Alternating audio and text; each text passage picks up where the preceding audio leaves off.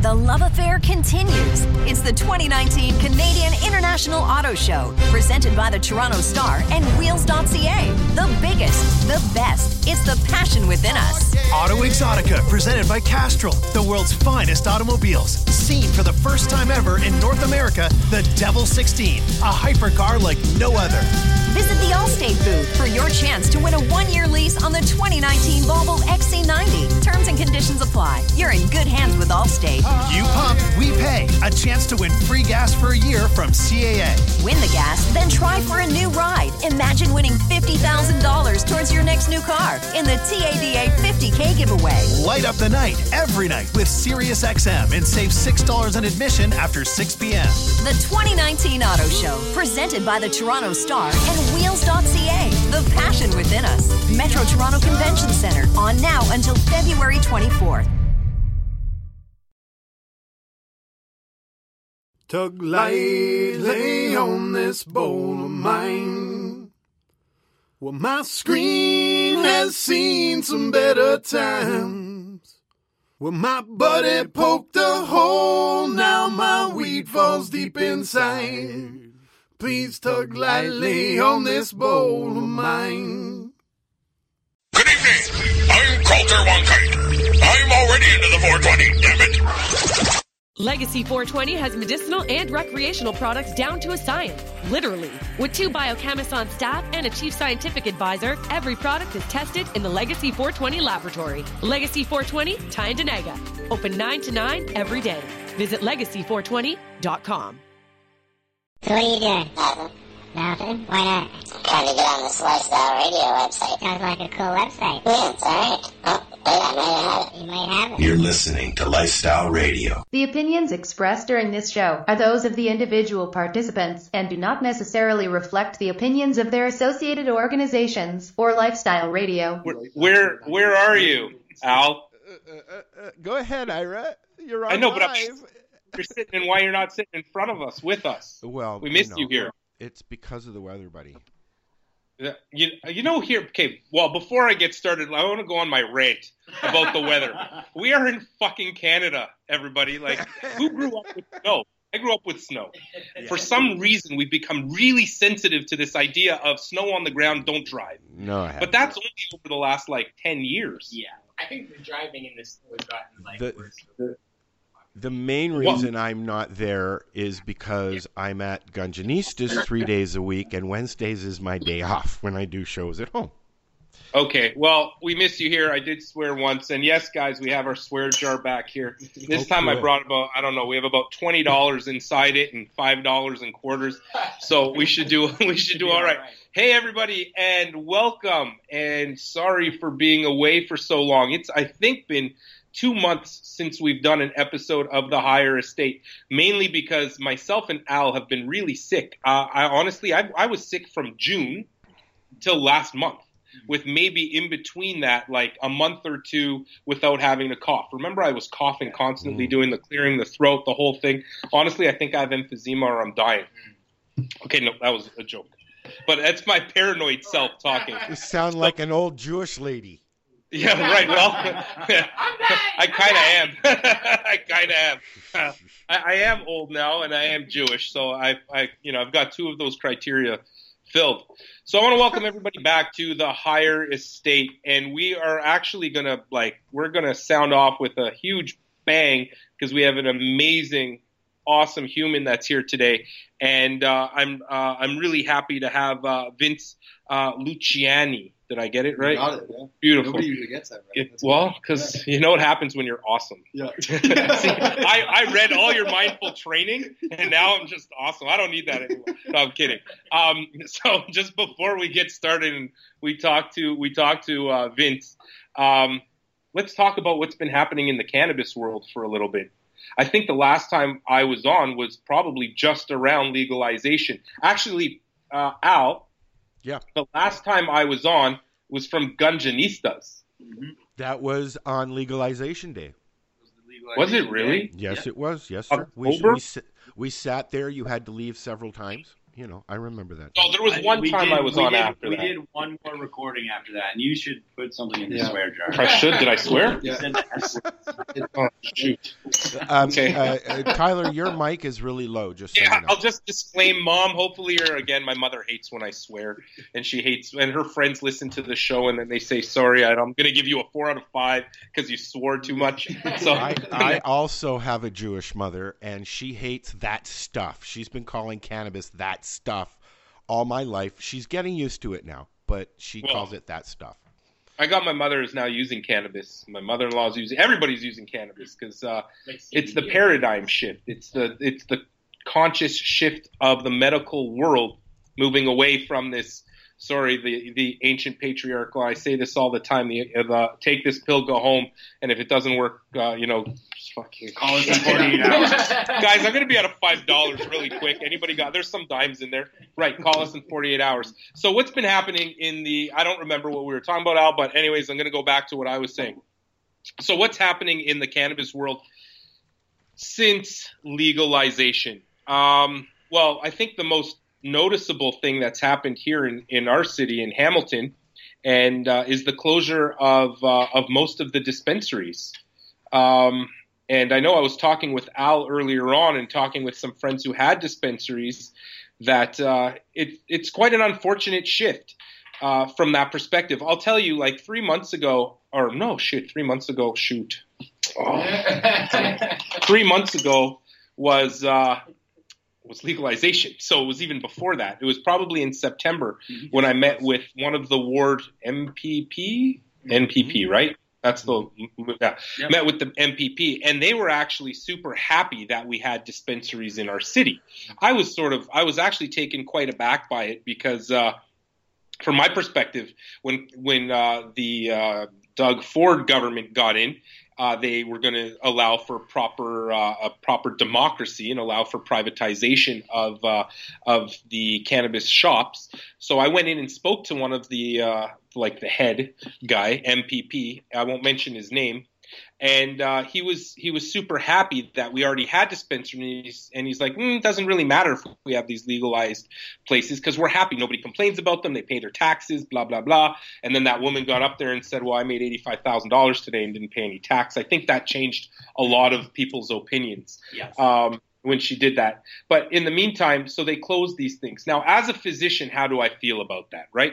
So as a physician who promotes health and wellness, from one perspective, I'm saying, well, we're now following, we have to follow the, law, but what if law is unjust? What do we do about that? And then what do we do about quality assurance? These places are not regulated.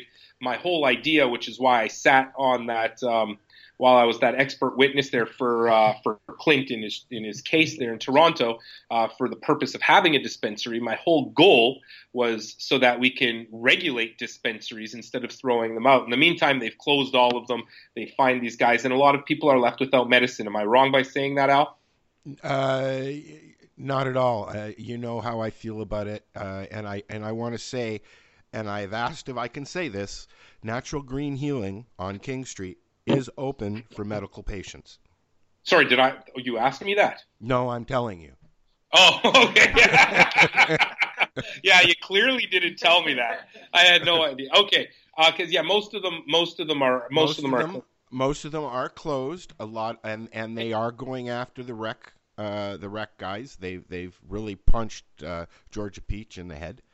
There are a few dispensaries that are running as they should be medically, and are hoping that, trying to choose my words right, they're hoping that we can kind of convince somebody that the model that we are adhering to is what the courts have said has to be. Yeah, no, for sure. I think that we're in the first iteration. Actually, we're in the second iteration, and it's going to just keep developing. So eventually we're going to get there. Right now, from a medical perspective, I'm happy that we have LPs that are doing it. The problem is all this taxation that's coming on, which will eventually at the end lead me to, Synergy's now partnered with BuyWell and BuyWell Care. So we have cannabis coverage for patients who want cannabis, and it's fully, and it's a non, there's, really? oh yeah, and there's we need to talk more about that. then. And there's no barriers, so it's a guaranteed issued product. You can just go on buywell.com and find it now. You can just put in the calculator, see how much you're going to save. Anyway, it's a great opportunity for the whole community and for the medical community. So I think there's some positives and there's some negatives to that. We've also had the Ontario lottery, which was the opposite. I mean, I guess one could say that's like true democracy. The problem is like it was 25 random fucking people, okay, who were chosen, and that's when all shit broke loose. Mom, I'm gonna stop from now on. That's when it all that's when it all stopped. When greed took over. I knew one of the people who won this lottery. And so I called him up. I said, hey, anything you need help with, I'm there to help. He goes, oh, no, we already have a lawyer. We're trying to sell the thing. We're selling these licenses for $5 million. Yeah. We're partnering with these everybody's trying to make some money. And that's when I think the compassion and the purpose of having the medical cannabis in the first place, sort of in my mind, I lost a little bit of respect. But at the same time, on the flip side of that, it did allow for people to, I'm not against capitalism at all. I think it's okay for people to make a fair living as long as there's a fair exchange This hasn't been fair at all, Ira. They have completely removed any way for a medical patient to walk into a storefront and say, hey, what they're not even allowed when they open OCS in Ontario. They're not even allowed to say, this is what I thought about it. This is what I thought about this strain, and I think it might work for what you got. That's what I get when I go into a dispensary from a bud tender. They know what they're talking about. They've tried the strains. They've talked to other patients, and you can't. But still, Al, following, we still have to follow law. The dispensary at the end of the day was still illegal. There is a way to do it properly. And I think, eventually we're going to get there. They are allowing stores, basically this stupid 25-person, people who won this lottery, which is super ridiculous. It just gives them a year advantage. At the end of the day, everybody who wants to be in it, I think will have that opportunity. I hope they will. And if not, there'll be a lot of constitutional challenges. And in Canada, there are already a few challenges already. Yep. Yeah, of course there are. And where Canada, where the government loses every time is in the court of law. So, yeah. I mean, I think our judicial system will hold up, and eventually we'll be able to get through that. Okay. So what else is happening? This is interesting. So most of you probably don't know this. The Niagara Medical Association, probably shouldn't be saying this, but whatever, because I'm a doctor. The Niagara Medical, but I don't. Yeah, I got the coat to prove it. I may not have the license, but I know. I'm kidding. Can you cut that out? I'm just kidding. Now we're live. Live, dude. No. Yeah, I'll say that's right. Yeah, so the Niagara Medical Association put out their little statement that was very anti-cannabis. Oh, and so I got a call from an LP, and I'll tell you, I'm actually quite impressed with Tilray. Tilray's done some really good education. But I got a call from Tilray, which is a licensed producer, and these guys called me up and said, listen, the Medical Association of the Niagara Medical Association has put out this negative stance on cannabis for medical purposes. Would you mind going? But they're willing to listen to somebody talk to them. Would you, Ira, mind going to give this lecture? And, it is a huge responsibility for me to do that, but I've been doing it for almost a decade now. And so, my goal isn't to convince them. I'm not there to convince them. I'm there to show them the evidence. And hopefully, the problem is people have what I call confirmation bias. Confirmation bias, our own thought process and our own beliefs and values that we were brought up with, that's sort of how we see the world. And I'm sure you go into this stuff a lot. I really want to know why legacy is upside down. We're going to talk about that. I was told to shut up. You were told. Right. Yeah. No, good. Feel free to interrupt. I talk a lot. So it is a lot of responsibility, but I feel like I'm going to provide them the evidence. They can make their own decision. But they need to use reason, logic, and evidence-based principles. If we continue to live in an age that isn't reason, which is our old civilization, where we have copper mines, then certainly. But we're far beyond the copper age or the whatever came before that or after that. I don't really fucking know, but it sounded good to say.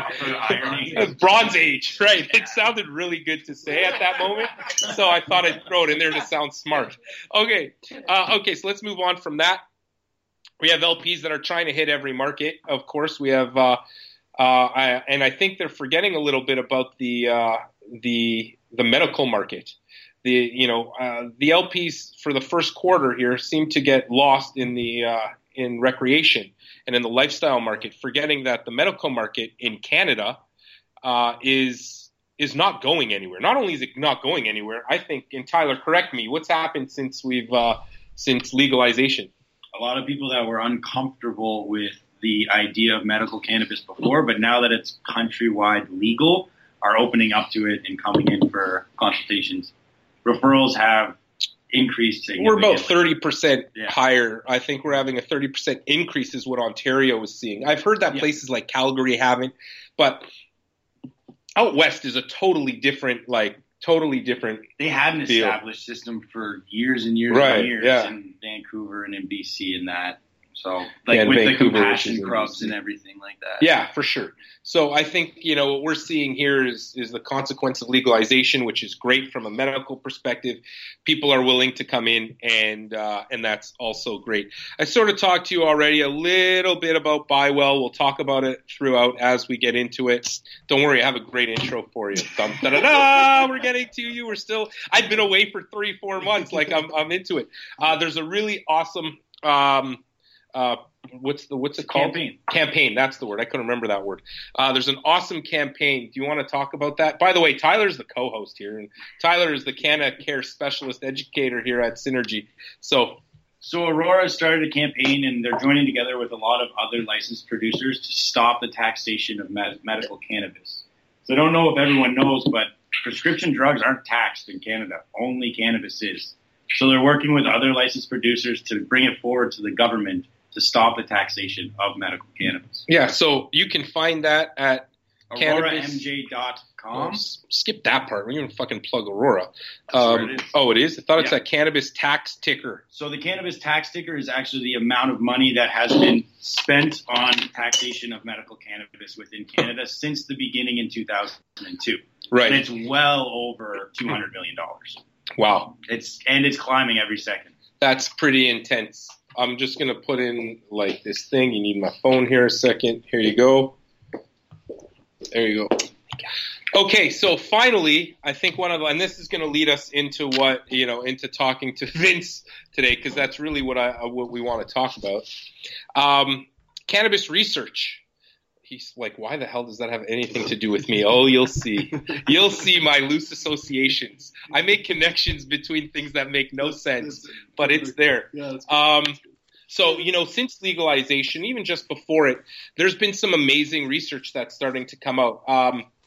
Tilray's done the TOPS trial, and I presented that at O Cannabis in BC probably 2 or 3 or back in December. But then my own trial from Cannabis Research Associates called COST, Cannabis for Opioid Substitution Therapy. It's nearly done. We're maybe 100 patients away from hitting our target. And the reduction in opioids is overwhelming. We're over 80% of patients who have been using cannabinoids have been able to reduce their opioids. Good. But and the research just coming out more and more and more, and people just we're going to start seeing more of that stuff come out. But that brings me to one of the things that I think Vince is going to help us with today, and I want to hear about what he does and how we can, because I think a lot of the principles that you talk about are able to fall into our category, because we have a lot of people that listen to this, not only athletes who listen to this, but we're also talking about chronic pain patients. We're talking about patients that suffer from mental health, PTSD, and general population that are stuck, and and are defining themselves by their disease process. I'm a chronic pain sufferer. That's the number, but we validate that. We're here and we're validating the chronic pain. I'm a chronic pain sufferer, but if I validate that, is that who I am? I hear you talking a lot about is what I do who I am? Does that define me? So let me introduce you to Vince. So proud Hamiltonian. For 3 years now. But yes. Okay. Oh, really? Damn it. And I thought I did all this. Do your research. What? Listen, 3 years. Listen. No, it's Irish swear jar.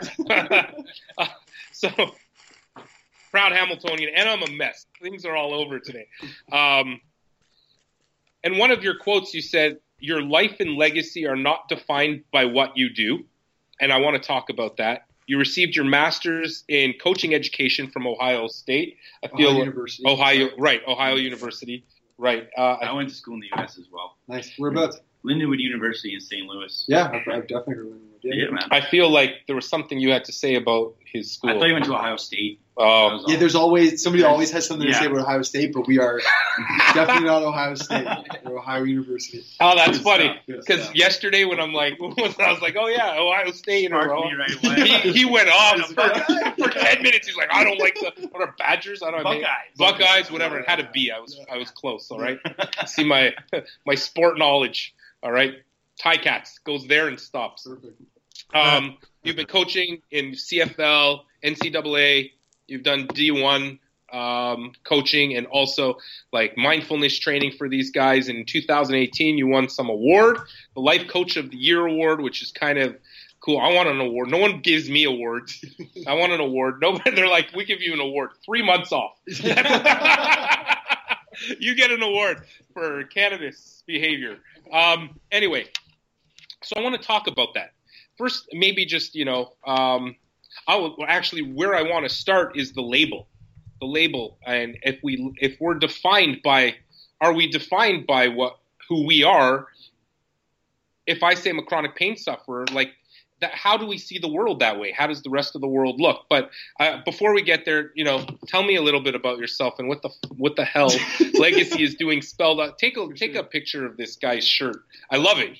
That's how I lead my life, upside down, backwards. Me too. So tell me, like, what's happening? So who are you? I'll give you a little bit of a backstory as to why. Yeah. How'd you get this? Right. Yeah.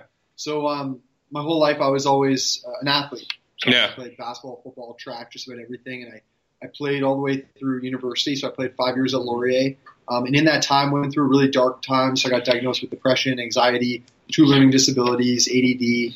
You take the pills, kind of move through, whatever, and then really dark time. But carried the label of being an athlete. That was really a really strong belief of mine. And then when I was done playing, I got into coaching. So I coached with the Ticats for a year, coached in the NCAA with Ohio for 2 years, and then bought into the identity to be a coach. Right, so you just kind of switch the label. And then what happened was I had a really bad knee injury when I was in Ohio. So I ruptured my patella tendon. And so I had to have emergency surgery down there, and then it was right before spring break, so I had to get shipped back.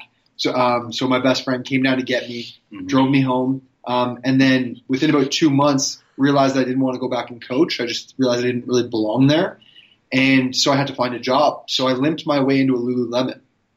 I knew that. I heard that. Naz was telling me about that. This is where it gets funny. Yeah. So I get hired at Lululemon. I remember she's like, "You're a guy and you want to work here?" I was like, yeah, for sure. So why not? Why not, right?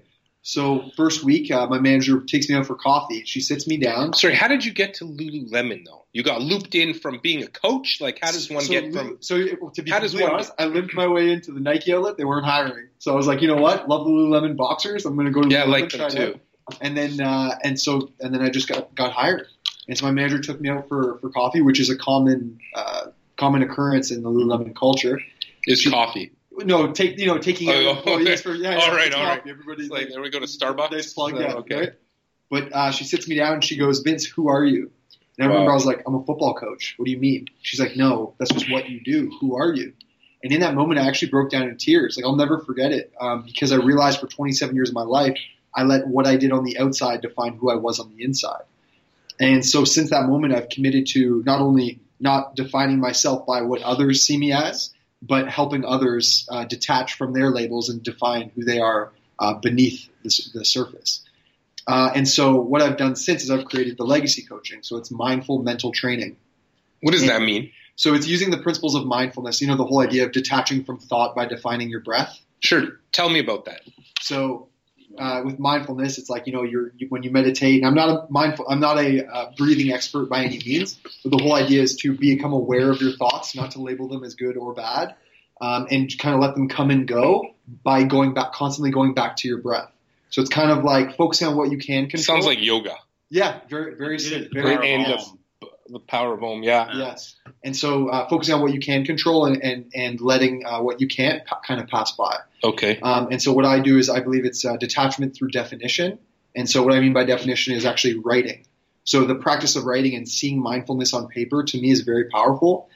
So when I had life coaches, when I was at Lululemon, we'd have these conversations about like, who are you? But then I'd leave even more confused because I was like, you get caught in this like, well, who am I? I'm going to try this on. I'm going to try that on. But what I realized was there was no clear definition. And I started to believe that, we are complete and whole the way we are. And so when we discover things about ourselves, we're just peeling back and seeing what's already there. It's not so much learning these new pieces of wisdom. It's just accessing what was already there the whole time. And so I started to come up with these exercises, and I have a very good mind as to how to, attune to someone's awareness, dump it all out, and then simplify, because I believe everything's connected. And like you were saying with all the loose connections, right? That's what I do. Yeah. Because I believe like who you are in one place is who you are everywhere. It just looks different. So my whole thing is if you create a bunch of circles, a bunch of labels of like who you are as a parent, as a brother, as a son, as a cousin, as an employee, who you are in those places all looks different. But there's one thing right in between all of them that connects to all of them. And that's who you are, not what you are. How do you? But how do you access that? So it's by attuning to basically what characteristics you display in each of those areas, and starting to see the commonalities between all of them. And it's different for everybody. Like everybody, gets there differently. But the process is just kind of, first of all, thinking about yourself. I think so often we get caught up in thinking about what others think of us. Yeah. And that's actually why legacy is upside down and flipped on my shirt, is I believe that I define my life and my legacy. Therefore, when I look down, I'm the only one that needs to read it. But did you not create you saw yourself as a coach. You saw yourself as an athlete. You created that though. So does that, I struggle with this all the time. Yeah. Like I struggle with the idea that am I defined as a physician? People don't see me. They see Dr. Price. I see, actually, maybe they do see Ira. I don't know. But I see everything around me defined as, and it's going pretty deep, as I am a doctor. Without doctor, who am I? Right? What comes at that point in time? But I decided I was going to be the doctor. So does that not define who I am? So it's not so much I don't believe it's the title or the label. It's kind of like, it's like I tell people, is like when they define themselves as like love. It's not like you're going to go up to people like, nice to meet you, I'm love. Although you do that. Right? Yeah, actually. I'm looking at this thing. It's free hugs giveaway. If you want to catch you somewhere in Hamilton, dude stands at a corner. It's a great way to pick up people. You can find me at James and King once in a while. But the idea is. Why do you do that, by the way? For me, it's the best way to connect with a community and get a pulse of a community. Really? I love my favorite thing about the sign of free hugs is those two words can break down so many barriers between hugs. Strangers. Right. And so I had, and even the last time I did it last week, and I did it by myself for a little bit, and then I had some friends come join me. But what was really interesting was the first time that 70% of the people that hugged me were men. Really? Which never happens. And the amount of those men that came up and were like, yo, I really needed this. Like, I really appreciate that. Wow. And it's, there's so much you can feel through a hug. Mm-hmm. And I think that's so important. And I'm not telling everybody needs to go out and give out free hugs. No, but it's an emotion that we don't express ourselves well.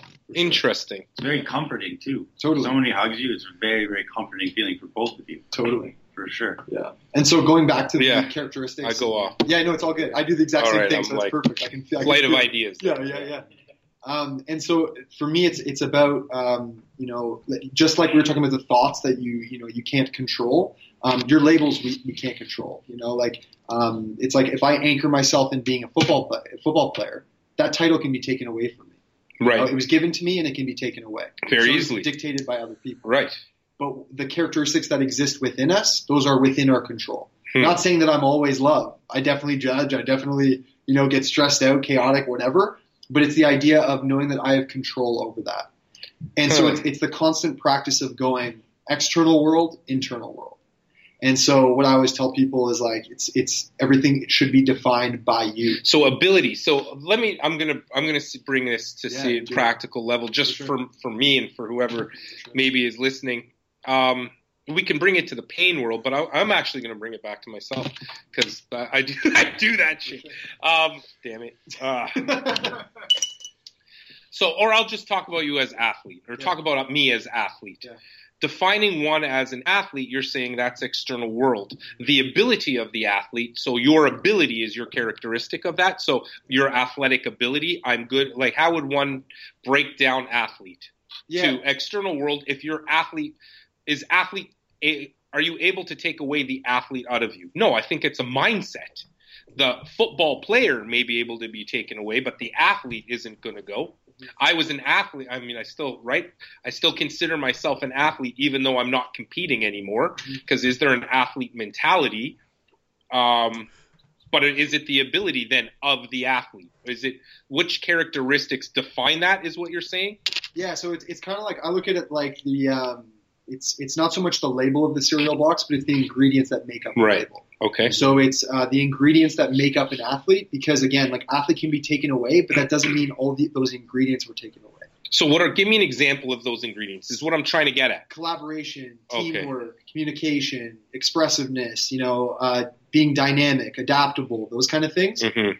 It's going to look different on the football field as it does in the workplace or with your family or in a relationship. Right. But the idea is those can't be taken, that ability can't be taken away from you, but the label and the vehicle can. Which is why if you take like a Navy SEAL out of being a Navy SEAL and you put them in an executive position, they're super successful. Yeah. Because the traits that they've learned, who they are, or the athlete, if you take an athlete out of that, you put them in another situation. I love athletes who become employees or employers or whomever because they have that mentality. They're coachable, right? And it's those mentalities you're talking about. So how would I – okay, go on. I'm listening. So and I have one story that describes what I believe in terms of an identity. So I believe that an identity is merely a vehicle to access love and validation. Okay, so and I'll tell you a story. So I coached my little cousin. She's 4 years old. I coached her soccer team, and it was their first time ever playing. And so I show up, and there's all these kids really excited to play. And we have a kid on the team picking daisies. We have a kid stopping in the middle of the game to hug a boy on the other team. And then we had a breakaway, kicked it 7 yards to the right of the net, and the goalie on the other team picked up the net and shifted it over so that we would score, right? Wow. So it's just like the purity of sport, like human beings loving human beings, like one of those things, right? But what I started to observe was parents and coaches were cheering loudest and most leading up to and after outcomes. Okay, so like when a kid would touch a ball and they were about to score, they would start to cheer louder. So what I started to pick up on was halfway through the game, kids were starting to get really upset that they weren't touching the ball or being able to kick it. So what I realized, I was like, wait a second, these kids don't care about kicking the ball. They care about being validated by their parents and coaches. So I realized that's where the athlete identity or any identity is formed. It's when you go, when I do blank, I will be validated.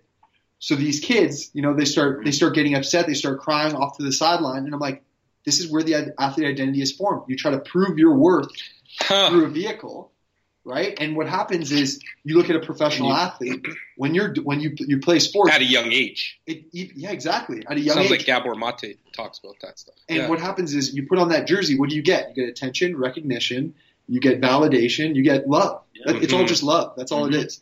So what happens when you fast forward 15 years, you're a professional athlete, you take off that jersey, you don't lose who you are. You lose the ability to access love and validation through how you knew, once knew. And so what I do is I flip the script, and the whole idea with self-definition is you take the love that you want from everyone around you and you direct it towards yourself. Because I believe all the love and validation we seek from everyone around us is actually within our complete control from within. And so the constant practice of defining yourself and thinking about yourself it's all about the intention, and intention comes from the heart. So that's a practice of self-love. It's just to be with yourself. And so a big thing for me is it's so funny because when I speak to coaches, they're like, why the hell would I want my athletes talking about love? And it's like, well, the whole idea is, my belief is emptiness is seeking love and validation, whereas fulfillment is giving it directly to yourself. Okay. And I'm not saying that it's wrong to want love and validation from others, but the idea of going inside first and then attracting it from the outside, because that's fulfillment. Mm-hmm. But if I'm constantly reaching for a compliment from you, if I'm constantly reaching for acknowledgement from you, I'm living your life. I'm living on your terms. For external validation. For external validation. You probably won't get it as well, right? The more you try to get it, the less you're going to. 100%. 100%. Interesting. Yeah. You know, that concept is spectacular. Actually opens my mind up quite a bit. The idea that the way we learn things as children, it carries on, but it's the way that we see our world. You actually nailed it in my mind. Was that kid touched the ball, the parents started cheering. That kid got a good grade, the parents started cheering. Yeah. The kids did X, everybody starts cheering. Take that X away, and what are you left with? Yeah. So how are we teaching our children? So I firmly believe, like I read a lot of Gabor Mate. I'm like, he's a psychiatrist, but world philosopher. Worked out of BC, actually lives in LA, I think now. I can't remember. He's wrote some amazing texts, and he talks a lot about addiction. In his one of his books, I can't remember, The Ghost Within, something like that. I can't remember. But he talks about all of our problems today with like an individual's issues with ADHD, depression, or all these things are manifestations of trauma that we've had from a lack of validation in certain ways from our parents when we were young. Can I ask something? I've heard, because I have ADHD, as you know, I have heard that adoption or separation from a birth parent can be a cause. Have you heard anything about that? Well, I mean, I think if we just apply the principles of what Gabor's saying, is it can be any sort of significant trauma. Yeah. And the problem is we focus on our manifestations of the problem instead of the root cause of the problem, which is what you're getting at. And I think that stuff just seems to make sense to me. God damn it, parents, you screwed me up. You made me a mess. So how do we unlearn these Mom. Things that we've been so conditioned to know they're part of you? There's no way. I don't know how to get rid of them. Well, how does one get rid of those? So I don't think it's so much as much as getting rid of it as it is loving it and accepting it. And I believe that's how we break the loop, right? It's like a fear. Like, if I think of a fear that I had when I was a kid, I can't go back and change that moment, but I can reframe it with love, right? So I think of, there was a moment when I was younger where this is a stupid one. I had a fear of public speaking, which is what I do now, coincidentally. But when I was 8, there was a talent show of 150 kids at this summer camp I went to. And when you're 8, 150 kids in a small room is a lot. Right? Yeah, for sure. And so I wasn't a part of the talent show by any means, but at the end, the guy goes, "Oh, the last person didn't show up. Does anyone out there want to share a talent?" And at the time, I was known for an E.T. voice. Remember E.T.? I love E.T. Who doesn't know E.T.? Right? So all my friends were like, "Vince, you have to get up there. You have to get up there." And instead of getting up on stage, I actually broke down in tears. I'm an emotional guy, and ran out of the room crying. Right? And so since that moment, from when I was 8 until when I discovered that this is where it came from, anytime there was a speaker or a teacher would point and look at me, I'd get that same trigger. Right. Yeah. Right? Yeah. But yeah, I can't. That's PTSD. That's a little post-traumatic stress. Is how we would define that. Okay, no, that's great. What's that, Al? The same kind of. I used to skate on my ankles. My ankles were twisted. My mom tried to put me into hockey. Nobody wanted me to play. I skated off. Boo hoo hoo. Mommy took me home. That has always deterred me from skating, although I used to go roller skating a lot. But I never got into hockey. I never got into, going for a skate down Lake Ontario or anything because of that, I think. Is that make sense? 100%, yeah. So what do you do? So you've defined a problem. We know that our childhoods, what do we call that? Childhood? Our childhood, no, but like plural. How do you pluralify? Adolescence. No, adolescence is it's too late by it. adolescence is too late to learn this stuff. Puberty. The trauma happens between 4 and 8. That I'm like thoroughly convinced. I mean, I specifically know when, like, you know, the changing of schools for me in grade 2, 3, and then all the negative validation that I got. Woohoo, that was great. So if we recognize the problem happens at that, I find it super difficult, and I think we all find it difficult to break that mold. Acceptance is very difficult. Acceptance and that self-love and all these things you talk about, we all know this shit. I think most people understand that they need to do these things. But how do you tell? I'm talking to a chronic, and these are tough questions now. For sure. We have chronic pain patients, and we live in we have mental health people that suffer from mental health, and whether these are because of traumas. And if we listen to Gabor, these are traumas that happened when they were children that they don't even know about or they can't even remember because the subconscious has thrown them away. We recognize all these things. How do you move forward from that? So, if we start, you're saying write it down on a piece of paper. I like that's where I'm trying to. Yeah. How do we put that into? I don't want to identify as a chronic pain sufferer. I don't want my patients to identify as chronic pain sufferers. I want to, because they receive validation from, it makes sense now. They receive a lot of validation from the world, but they should. Or should they not? I don't know. I'm confused. Yeah, no, fuck. I'm not saying like the answer is to write it down. Right. For me, it's constantly taking the thing that we're seeking and giving it inwards. Okay. And what I think of, the way I look at self-love is like past, present, future, right? Right. Three sections of time. Past is all about forgiveness. So it's not about waiting for someone else to forgive you. It's about forgiving yourself in those moments. Present is all about loving yourself right now. Future is all about trust. So, a simple exercise that I go through, that I take myself through, and I take a lot of my clients through is, I don't believe you can love yourself in the present until you forgive yourself for your past, and I don't believe you can trust yourself in the future until you do those. Can you say that again for me? So in the past, it's like a therapy session for me. In the past, it's forgiveness. The present moment, it's love, and in the future, it's trust. I'm on my coach. You can do 3 without doing 2 in 1, and you can't do 2 without 1. Interesting. So that's just my belief. Like, this is good. Yeah. It seems like you've got some education behind you to do these things. So a big thing, and the reason why the practice of writing is so important to me is, again, it's intention. So instead of seeking the validation from other people by telling them about, this is what I'm going through. Yeah, absolutely. I totally believe in expressing your truth and enrolling people in what you're going through. And I also believe that taking the time to give yourself that love and validation through writing is very important. Because I think with writing, it brings out feelings, it brings out truth. And my whole thing is we are what we want from others. And what I want people to understand is beyond your trauma, beyond everything you're suffering from, you are love and you are light underneath all of it. Mm-hmm. And what I want people to understand, because what happens is when we get so caught up in the surface, we don't see beyond the surface. Right. And I had a friend of mine describe this to me, like when we're born, we're these orbs of light and love. Right, so you're just like, I think of a kid. They're fearless, nothing, flipping stuff, whatever. Yeah. It's just like they just. I thought you were going to swear for a second. No. Yeah. And what starts to happen is we start to form our subconscious, our ego, and it's a cloud. Yeah. And the whole idea is, in order to shine our light through the cloud, we first need to shine it on the cloud.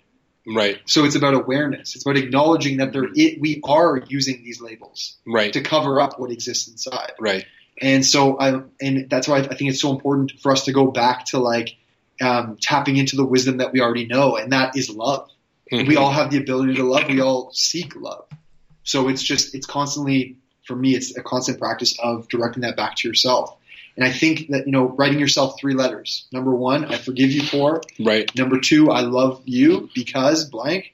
And number 3, I trust that.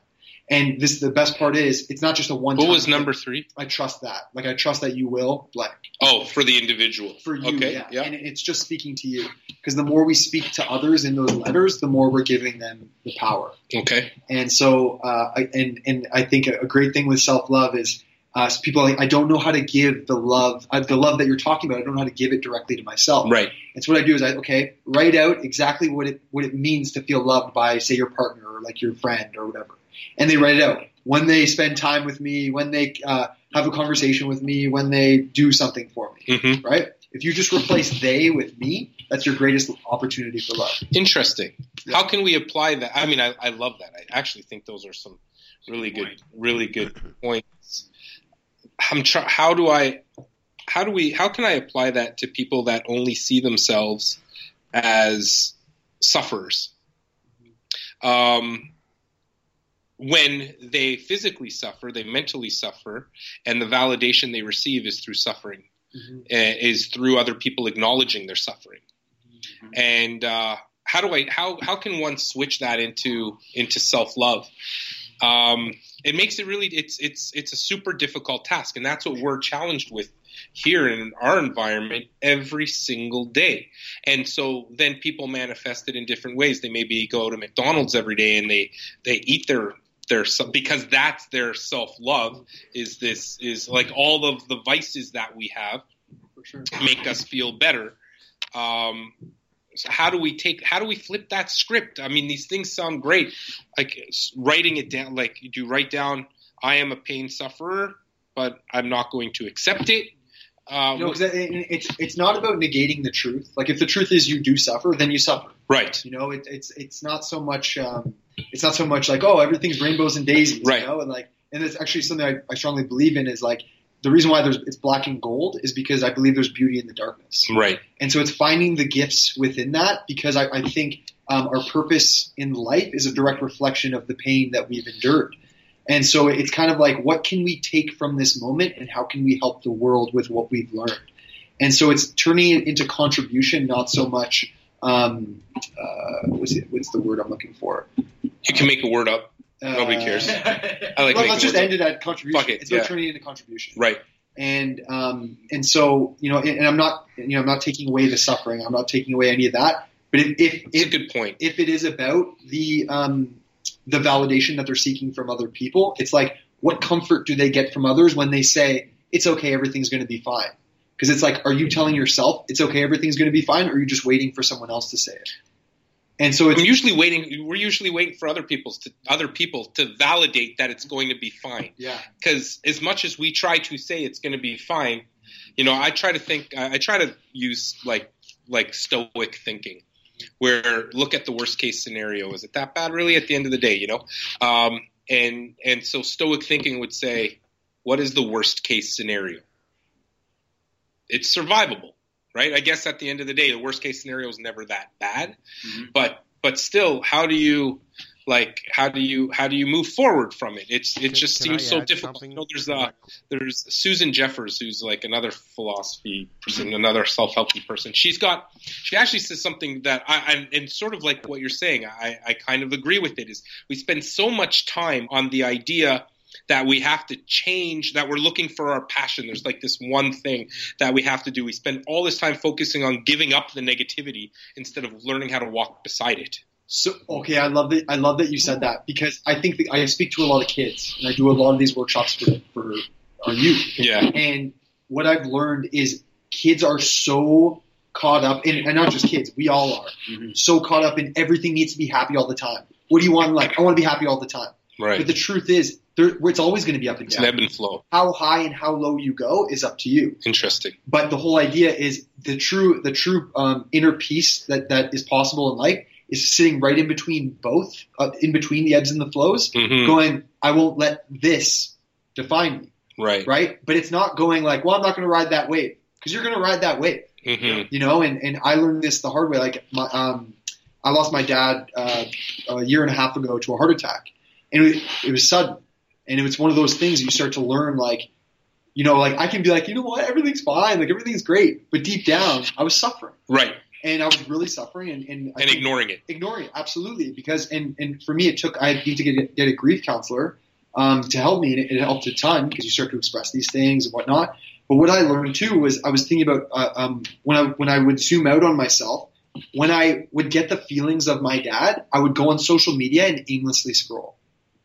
And so what I did was I wasn't connecting with my suffering. Mm-hmm. I was connecting with something outside of myself to deflect the suffering. So I wasn't accepting it. And so it's not like, I'm not saying that like sit in the pile of shit and just sit there forever. Right. No, that was a good moment. That was a perfect moment. Yeah. But what I'm saying is like sit in the shit. We'll throw another one in there. Got it. Okay. But trust that you're going to get out of it. But what I'm talking about is when you're in the darkness, what are you gathering so that when you get back to the light, you're like, look at these tools that look what I've gained. And I think of a swing. I always think of a swing. Okay. So with a swing, the more effort you put into going back, the more you're going to have a ride going forward. Right. I look at it like the darkness, as far as you go into the dark, is as much as you can appreciate the light. You know, my father used to say something very similar, and I think he learns it from his spiritual path. Is there's a saying in Hebrew or in like mystic thought is sometimes you got to go down to go up. Yes. And while you're down there, it's exactly what you're saying is. But I never thought about what you gain on the way down. For sure. You got to gain your knowledge. You got to gain experience. But but it's not just appreciating the dark. It's what are you gaining from being in that moment that can bring you up higher than you were before. Yes. And I think to go a little deeper, I believe purpose is like a blood type. Okay. So only certain people can help certain people. Mm-hmm. Okay. Interesting. So certain people who go into the darkness, they really feel it and they're there and they acknowledge it. And it's like, this is suffering. Like I'm, you know what? Like I'm going to gather this so I can help other people. Now you can take those gifts, interesting, and help others who are about to experience the same thing or are experiencing the same thing. And I'm not saying for those listening who are like, it's not epigenetics, is it? Yeah. Is that epigenetics? That's not what that means. I can't remember. Anyway, yeah. So I'm not saying like, you know, everything should be like fine and dandy. That's not what I'm saying. Okay. I'm saying take whatever you can from the darkness and bring it to light. Mm-hmm. And when I say bring it to light, it's about contribution. It's about helping others. And like, because that's what we all long for, right? Is that connection with others and helping them. And, you know, you see it. I mean, we can go so deep with this, but like social media, it's like people are disconnected, right? There's no connection. There's no contribution. They're right. Yeah. But we can do a lot better. Interesting for a millennial to say that. Yeah. Right. Yeah. And so, but as human beings, right. I think it's so important, and that's why we're here, right? To help ourselves first, so that we can help other people. And a lot of people challenge me on self-love, where they go, "Yeah, okay, so you help yourself, but that's selfish." Right. So I hear that often too. So, you know, I've been in this position where for so long we've all done this. We've given so much of ourselves to somebody else, to everybody else. People, family, friends, community, patients, whatever, you name it. And at some point you're like, fuck it, I got to take care of me now. But I guess there has to be a happy medium, right? You can't just be all you, but if you're still working on yourself at any given time, to me it's like a Venn diagram. There's certain parts of it. You're always working on part of it, right? And so I guess we have to just keep on working on all the parts all the time.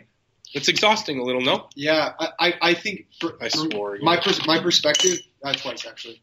So my perspective on this is I think of the word selfless. Yeah. If you look at the word selfless and just as it is, it's less of self. Right. Okay. But if you are, it could be selfish, selfful, whatever word you want to come up with. But if you are selfish with the intention of being selfless, that's true self-love. Because it's not about loving yourself so it's like, screw you, I'm good, I'm happy the way I am. No, there's a human experience right in front of us that we need to take care of. Okay. But it's the intention of, I'm going to fill my cup so that I can pour out of it. Exactly. So it's all about intention because, something I stand for is like, intention comes from the heart. Okay. Right? And so it's and that's why, when you talk about your patients, I would constantly ask why. Why? Because why comes from the heart. What and the how is in the head. And I'm not saying the head is wrong. I'm just saying that the heart never lies. Understood. So it's constantly taking whatever they bring up here and going in here. And so what I think of is, like those like gender reveal parties where there's balloons in a box that opens up? So if you think of honestly, I can't stand I know, but they drive me fucking mad. Just for the analogy. Pop the damn balloon. God. Blah. So I think of like Barf on me. human beings. I got 4 kids, yo. Yeah. So I believe like with human beings, we all have these like balloons of say love within us, right in our heart. And sometimes it takes some reconfiguring in the mind for all of that to be released out into the world. Mm-hmm. So it's really important to go through the mind to the heart, but just also to know that the mind can also block off the heart. Right, of course, But yes. when you constantly ask why, you're digging deeper and deeper into the intention, which comes from here. So, anyone listening, I think that's the best way to listen to people is to constantly ask why. Think of kids, right? How many times do they go, Daddy, why? Because they're living from here. Right. So it's that's that's so important. And it's so important to answer those whys too. For sure. Even if you don't know. Right. For sure. I totally agree. Yeah. I usually just say because. Yeah. Why? Because. Yeah. Why? I just make shit up. They're not really paying any attention anyway. Why? Yeah, exactly. Yeah. That's why. All right. Because you got to. You just told all the listeners that, right? What did I tell them? Because? Because. Well, no, I'm talking about, when a kid. Come on. Listen, Al. I am listening. I'm just kidding, kids. Because. No, I am just kidding. That was a joke. Al, thanks for pointing that out. Can we move on from that? So, are you saying. I believe that the mind controls the heart. Certainly, it has the ability to, but you can't, it's like saying you can control somebody's actions, but you can't control their thoughts. Should we be living from our heart? You can only control yourself, right? I'm not talking about other people. Well, no, not true, because we have a law that says, there's no law that says don't think some way. It's a law that says, otherwise we'd be living in that dystopian book that somebody wrote that I was supposed to read. High school, I don't remember. It's called 50 Shades of Grey or something. No, that's the wrong one. I'm just kidding. Orwell's other novel. Right. Orwell's other novel. No, I can't remember what it was called. Was that 1984? Yeah. So you can't control, right. It was thought, something think, super think, I don't know. Oh, it's the wrong thing. Wrong, whatever it was called. I don't know. Okay, whatever. Anyway, point. I don't even remember my damn point anymore. It got me off topic. That's original. Thoughts. That's a typical diagnosis of ADHD. Thanks. No, I think what I was trying to say is we do have laws but no law tells you how to think. It just tells you how to act. Mm-hmm. So we recognize, potentially that thing. But so how do you live? How does one who's a sufferer, who suffers from depression, suffers from PTSD, where do they start? Suffers from chronic pain versus, what really I keep coming back to is where you said you're not defined by what you do. And by the label. Labels don't define who you are. Yeah. But if you label yourself a chronic pain sufferer, well, you're putting yourself at a disadvantage. For sure. So what do you do? Break it down. How do you start? How does somebody start that? How does somebody start that process? Because right now, just to finish that, there's people that we all know that label themselves as chronic pain sufferers and then have pretty negative vices to deal with those things versus looking internally to help themselves get over those things. So where do they start and what would somebody do in that situation? So the first thing I would say is the best question that I always think about is if you remove everything, what are you left with? It's like for an athlete, if you remove sport, what are you left with? If you remove, your I don't know. That's the thing. So it's constantly thinking about it. So it's it's the intention of thinking about, again, we're talking about below the surface. The second is I believe in this 4-step process where it's awareness, detachment, creation, implementation. And so awareness is awareness of the label. Okay. Do you want to keep it? Yes or no? Does it serve you? Yes or no? And if it's no, get rid of it. And when you get rid of it, you got to create a new one. So if it's you're getting rid of your label of what you are, now you got to create a new one of who you are, right? So it's instead of saying I'm a football player, it's you know what? I'm a loving teammate. Okay. And then it's the implementation. It's the constant practice of that thing. Because too, it's so much comes along with that label. And I think of it even goes as deep as our names. For me, Vince, Vince, all Vince is Vince is a byproduct. Is an Italian. Is an Italian. But as a kid, it's oh Vince, you're the funny guy. Oh Vince, right. You're the you're inconsistent. Yes. Oh Vince, you're It's all labels. And so somebody goes, people who validate you go like, Vince, you're really funny. And I go, I'm funny. And then you kind of buy into whatever they are, right? Vince, you're inconsistent. I'm inconsistent. You become whatever those people who validate you believe of you. Mm-hmm. So it's stripping away all of that. And it's a lot easier said than done. Absolutely. But it's constant reflection, and it's the intention of focusing on you, not others. And I'm not saying don't listen to other people, don't talk to other people. But it's the idea of like, get yourself a journal and just start writing, and just start thinking about these things like, without blank, what am I left with? And if it's I don't know. Why don't you know? And just keep going. Mm-hmm. And this is, again, it's all about intention. And I think, so much of like in my times of depression, it's like you get so caught up in how you're supposed to be that you forget about how you are, right, or who you are. Mm-hmm. And I just think of suppression, right? And like a big thing for me is expression. Like you're either expressing or you're suppressing. Right. And so for me, when I get down and I'm depressed, I keep everything in.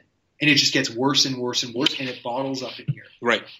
For me, the best way to get out of that is through expression of truth. So if that's in a journal, if that's to my best friend, if that's my family, if that's on social media, like, hey, this is what I'm going through, which I don't absolutely love, but sometimes I express stuff about my dad. Is it important to do it through social media? I think I am actually not super against it. I think it's, in my mind, I think social media is like most things in the world. Sorry, the music, they start dancing next door at 4 o'clock. We're going to start dancing after this. Yeah, we could go down.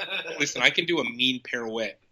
Wow. Like you should see that action. You should see that action. Like I could point my toes. Computer, I only break things. I'm a little clumsy. So, but I think that most things are a vessel. They're vessels. You can either use it for good or for bad. And they're neutral, I guess is the best way to put it. Most things are neutral. And if you use it towards something that's positive, then it can be used, like, for example, you can watch TV and you can watch a charity event. Mm-hmm. Or you can do what I normally do and watch, like, some kick-ass documentary or show or whatever that's probably useless, not helping anything in the world. Or you can use it that way, right? Or you can sit on the couch and just be a sloth. Or you can have people over and have a meditative sort of thing. So most things are neutral. But how important is it important to express? You see everybody expressing themselves. I'm one too. I've got a social media thing and I put all this stuff on there. Is it important to express yourself through social media? Is that important? Yeah, I think there's levels to it, right? Like, 'cause I express myself as well. Like I expressed a lot of, truth and vulnerability. Like I don't even like the word vulnerability. I like the word truth because that's all vulnerability is. We've attached weakness to expressing truth. Weird.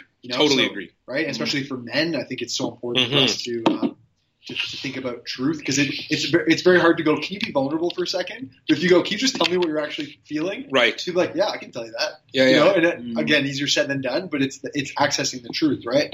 And so I think, again, it goes back to intention. Why are you posting it? Mm-hmm. So I always ask myself, like, am I posting this so that people validate me and, that Vince, he's always doing great things for, his free hugs and this and that. And it's like, or am I doing it because I want to make the world a better place with this message? Right. And so that's why I constantly ask, and I'm like, you know what? If it's not the latter, I don't want to do it. Because if I'm doing it just to get the validation, it seems empty to me, and I've been caught up in that. You post something, you're like, who's liking this? I think we're all, at least I'm super guilty of that. Every hour for the first hour of a post is how many likes do I have? Who fucking cares how many likes I have, right? Do you do that? I don't even have Facebook. Oh, you don't have Facebook? My girlfriend made my Facebook when we had to go on a trip, and I had to have a Facebook. You're like the ginger Jesus. Yeah, I never had Facebook. I have Instagram, but I post things that I want people to see. I don't care if you like it or not. I have no care whatsoever to affect me. Right. That's the way I am, and people say that I'm lucky because I think that way, but it's just the way I am. Yeah, for sure. But how do you get through those times, those dark times that, most people who suffer have? I actually like that. Was it awareness, detachment, creation, implementation? Yes. In that order, yeah? Mm-hmm. I think that's excellent. I think we can implement something similar to that. That's actually a great idea for people who suffer just in general, to write it down. And the implementation, it's just so important to do that. And you teach that stuff. I think the reason why, too, the whole thing of why and digging into why will help people realize why.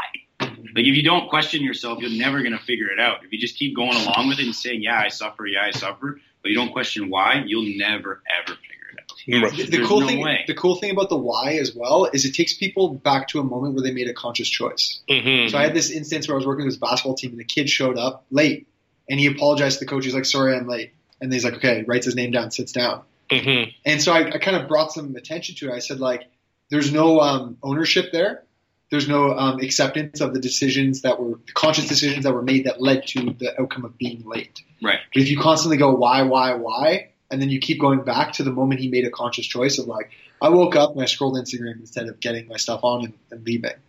There's no ownership. You're kind of protecting yourself. We all do that. From the truth. For sure. Absolutely. I do that. Yeah. Wake up. Oh, let's see. Yeah. But bad. But it's the idea of, and I keep thinking of levels, right? It's like sorry is just like protecting yourself in this little fortress. Right. Whereas why is like opening the doors and going, I woke up and I scrolled through Instagram and that's why I'm late. Right. You know, and I think it's ownership is a massive thing, right? Because ownership, you're giving yourself power.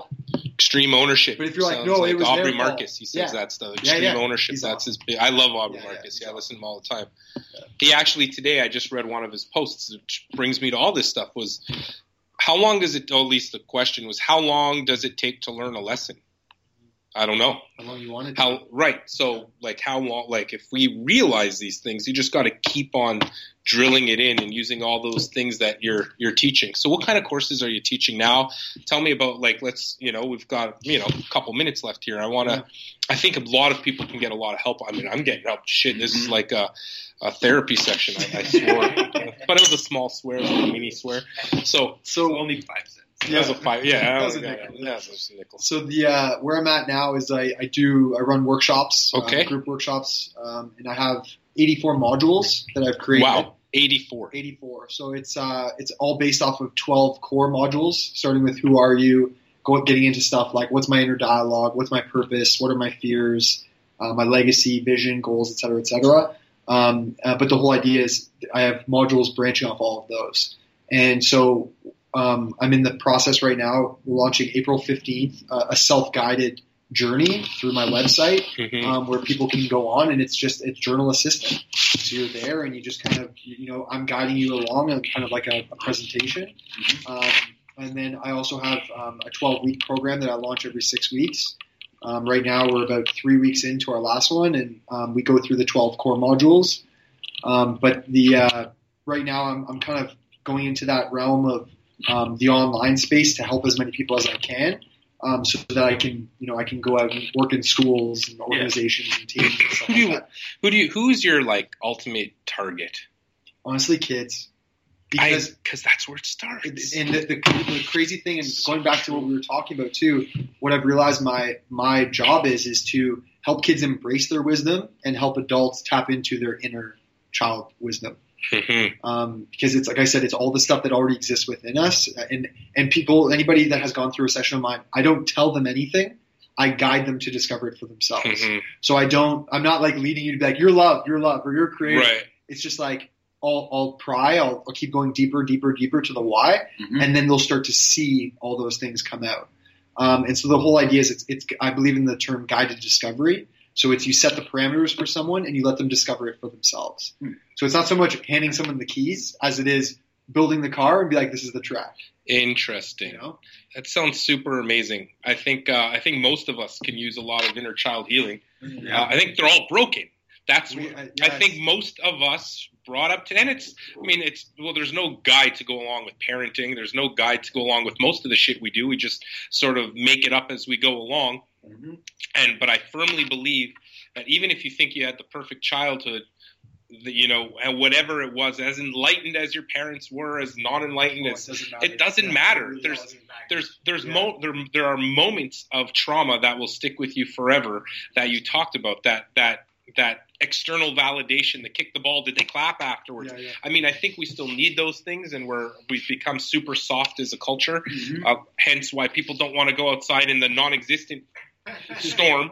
because, well, we're going to preemptively strike the storm, so we're going to cancel school thanks to the school who canceled. Pick your kids up by 3:30 today, because if you don't, the storm, which hasn't hit, is going to kill you, somehow. We all survive the next day, it drives me fucking mad. Like, school at this kid's school that my daughter goes to, I will not mention, but it's a wonderful, wonderful school. But out of how many days? 20 days of this month, I think like 10 of them have been canceled. Wow. Like at least 9, I don't know. Because of weather. But honestly, like I went to school with no shoes. Didn't you just tell me that you're Canadian? Shit, I caught myself saying that. I'm gonna throw a bunch of these things in here. But we need a lot of that healing. I think everybody can use it, and I think a lot of our trauma starts from childhood. And people say, it doesn't really matter what school they go or who they with. Well, friends, school, family. Honestly, it comes to family. A lot of our connections, our attachments are to the wrong things. We're connected to social media because we didn't connect to the right things when we were younger, and we're connected to external validation because we missed that class when we were, when we were younger, or there was some specific moment of trauma, and in that moment, we were externally validated that felt really good, and that you never want to forget. And so all those things, like you sort of brought all these things up, which I think are super amazing to remember for us, and especially for people that are listening that are chronic pain sufferers and who do come to our clinics and who are out there just using cannabis to self-medicate for whatever reason. Using cannabis, and I'm going to bring this back in, first off, thank you so much. You were amazing. We can sit here for a long time and keep this discussion going. And truth is, next week we're going to bring on Naz to talk about her story as well. And we're working on a wellness, it's one thing to just prescribe people medicine, but it's another thing to change who you are and why you're medicating, right? So no longer just think about when you're self-medicating the I'm going to take this because it makes me feel better, because that we're just treating the manifestation of the cause. Let's get to the root cause of the why, like you said. That's amazing. Why do I need to self-medicate? Why? Like the child says, why? Because they're thinking from their heart, right? Oh, genius. I love what you're saying here. It was just amazing. Thank you so much for being on today. Honestly, we learned a lot, and I want to keep this kind of thing going. So just a couple things as we Al, we want anything to say here before? I got a couple of minutes left. I don't know. I'm mesmerized. Right. It's just amazing. Though this is the stuff I think we need to hear, and we're going to do a lot more of it. Let's just get into a couple things here about cannabis as we move on. So as we come to a close, I think, again, Tilray put this out. I think it's a really good addition to your it's my word. I made that up. My armory. Here, you want to talk? So it talks about the difference between medical cannabis and recreational cannabis. So basically, it's just stating the differences between if you are a medical patient and a normal recreational user within Canada. So things like if you're a medical patient, you can actually claim your receipts back on your income tax. Whereas if you're a recreational user, you cannot do that. And then things like, as a medical patient, you can possess up to 150 grams on your person, but as a recreational person, you can only carry up to 30 grams. Other things like product counseling. So when you go to any recreational store, say in BC, Alberta, or any of those now, because there's none in Ontario currently, they are not allowed to give you any advice on the strain or specifics about the cannabis. They're just allowed to sell it to you. But as a medical patient, you can consult your physicians, the people who work within their clinics, and things like that. When you're buying from a medical Don't sound like you're too tired fucking talking here. I'm running out of breath. Oh. So when it comes to quality control as well, when you're grabbing cannabis from a medical purpose, it means that you're grabbing it from a GMP certified facility, no matter what. When it comes to craft boutiques, there are less strenuous requirements for the cannabis. It can be sold to them from a third party as long as they test it before. So there can be discrepancies there. Also, when you're looking for mainly medical products like CBD products, where the recreational market has a lot of them available, but not as readily available as the medical market. They both have THC, but obviously the recreational market is more driven towards the THC high strains. So those would be easier to obtain recreational. And then it comes down to cost as well. Insurance companies are starting to get involved with medical cannabis now, as we know. So soon, medical cannabis will be covered by most insurance providers. Recreational cannabis never will be covered. Good point. I'm gonna plug a couple things here at the end. Do you want to plug stuff? I think you did. Do you want anything else to talk about? I'll just say on Instagram, I'm at The Legacy Coaching and thelegacycoaching.com. Okay. Website. I would totally check it out. I'm actually on there right now and looking at free hugs. I'm thinking I'm going to the next place he is, and we're just going to start hugging it out. Yeah, amazing. I love it. On the insurance. Hug.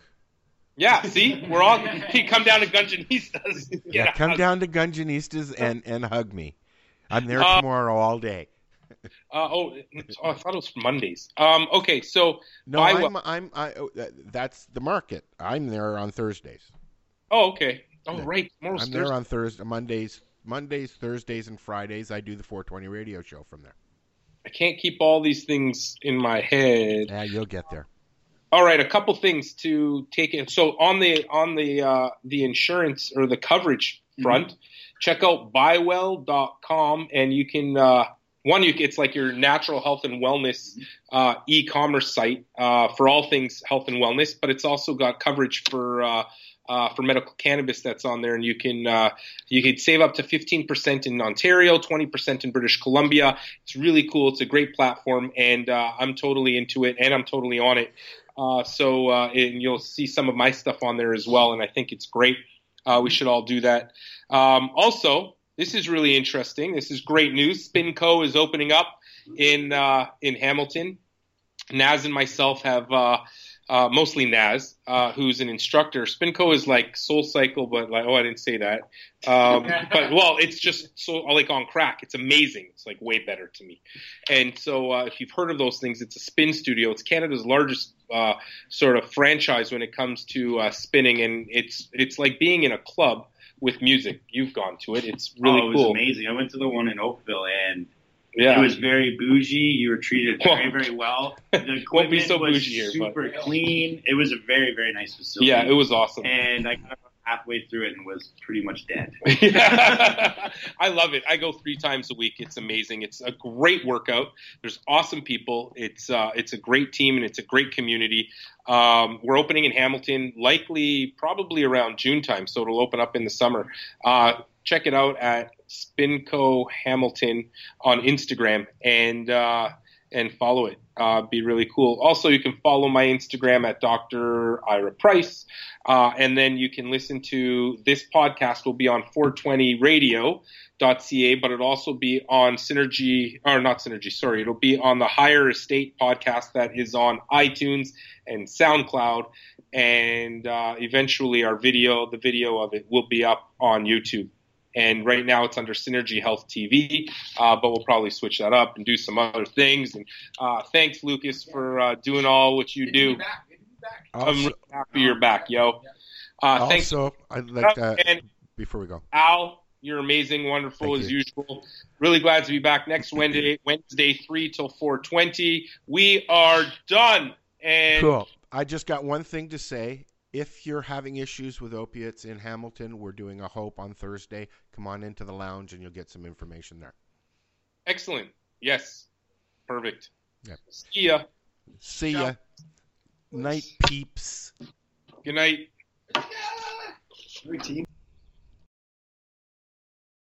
Are you looking for cannabis news, education, and people's opinions? Are you looking to learn what Canadian and international cannabis advocates are doing, not only now, but what got them to this point in their lives, and what does the future hold for them? Do you want to learn how patients are using cannabis as their daily medication, or learn how their cannabis use helps them with their medical condition? If you answered yes to any of these questions, then I'm going to suggest to you to tune in to Lifestyle Radio. Catch their live weekly shows and have your questions and concerns answered and find the experience you're looking for. Monday, catch your weekly news broadcast with the Reef Reporters. Then on Wednesday, get several hours worth of cannabis public education. We get things started with Cannabis and Coffee with Tamarawana. Then tune in and catch Pottawa with Russell Barth, who calls himself the world's angriest pothead. Finish up your evening with the award-winning Pace Radio Show with Al Graham and joint host Kim Cooper and Alicia Yashishin. No week would be complete without tuning into Friday night's program, the 420 Radio Show featuring Al Rapp and the 420 Radio crew, Mary Jane Baker and Marcel Gignac. Cannabis is a lifestyle, and you can catch all your cannabis lifestyle information right here at lifestyleradio.net or at our sister site, 420radio.ca. Hey, this is Cheech. And this is Chong. And you're listening to Lifestyle Radio. What is it? Lifestyle Radio. Say it one more time. 420 Radio? Ooh. Legacy 420 has medicinal and recreational products down to a science, literally. With 2 biochemists on staff and a chief scientific advisor, every product is tested in the Legacy 420 laboratory. Legacy 420, Tyendinaga. Open 9 to 9 every day. Visit legacy420.com. So what are you doing? Nothing. Why not? Trying to get on this Lifestyle Radio website. Sounds like a cool website. Yeah, it's alright. Oh, wait, I might have it. You might have it. You're listening to Lifestyle Radio. The opinions expressed during this show are those of the individual participants and do not necessarily reflect the opinions of their associated organizations or Lifestyle Radio.